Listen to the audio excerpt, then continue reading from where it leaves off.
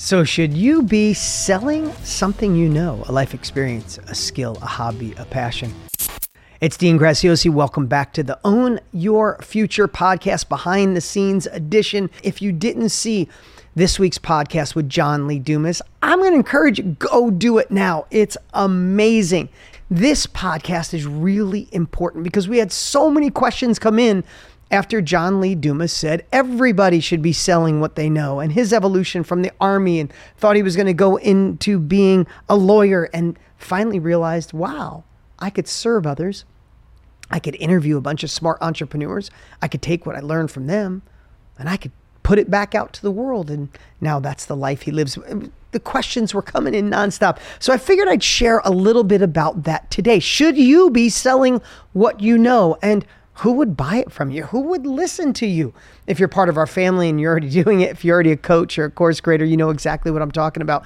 Nobody thinks or starts off after high school and says, I am going to be someone who shares what I know. We all don't think that, except maybe teachers, and they think they're teaching, or they are teaching what someone else taught them.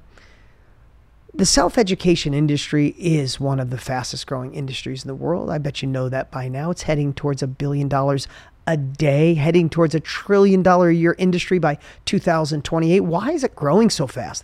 Because people are realizing they don't want to learn from their own experience. They don't want to learn from their own mistakes. They don't want to go back to college for 4 years. They just want to find somebody who's doing what they want to do and pay them to give them the roadmap, to give them the shortcut. Hence the course creator, the influencer, the self-education person, the knowledge industry, and why it's growing so fast. But one of the main questions, and I thought I'd go through a few of them here.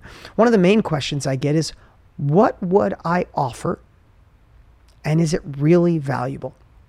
Let's start with the second one first.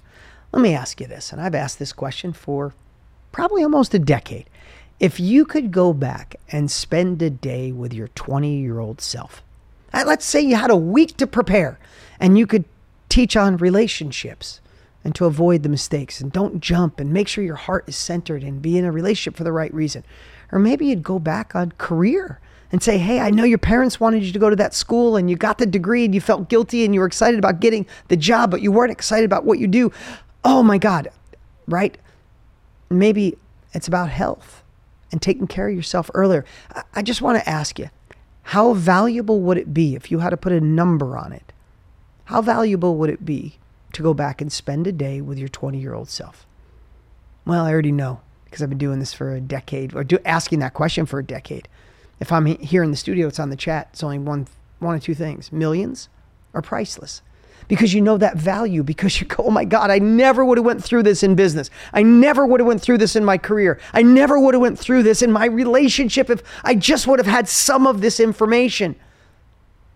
That's how valuable your life experience is to someone else right now.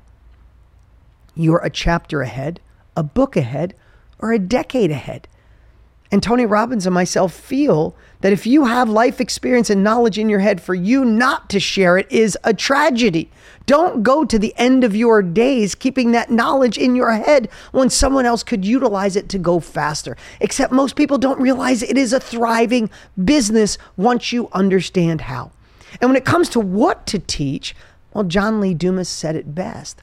You got to pick the one thing.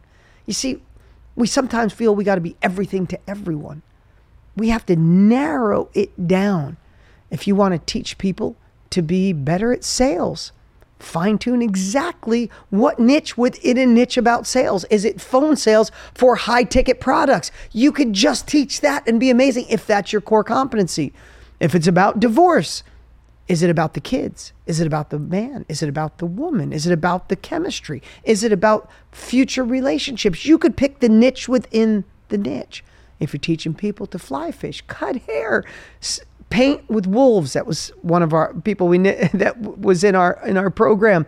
The painting was the relaxing part. The wolves would make you edgy, and she taught you how to meditate and paint in the middle. And it was a thriving business. There has been so many things we've had people teach about eczema because they went through it with a child in their life. My wife bought that course.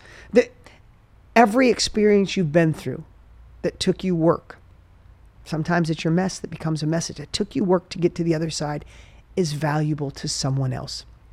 It's an asset that you don't have to pay for. You don't have to air condition it. You don't have to store it. You don't have to put it in a warehouse. But it's beyond valuable, and the impact it could leave is beyond priceless, beyond words in some cases. Appreciate you guys so much, and we'll see you on the next podcast. Wait till you see my next guest. It is pure fire.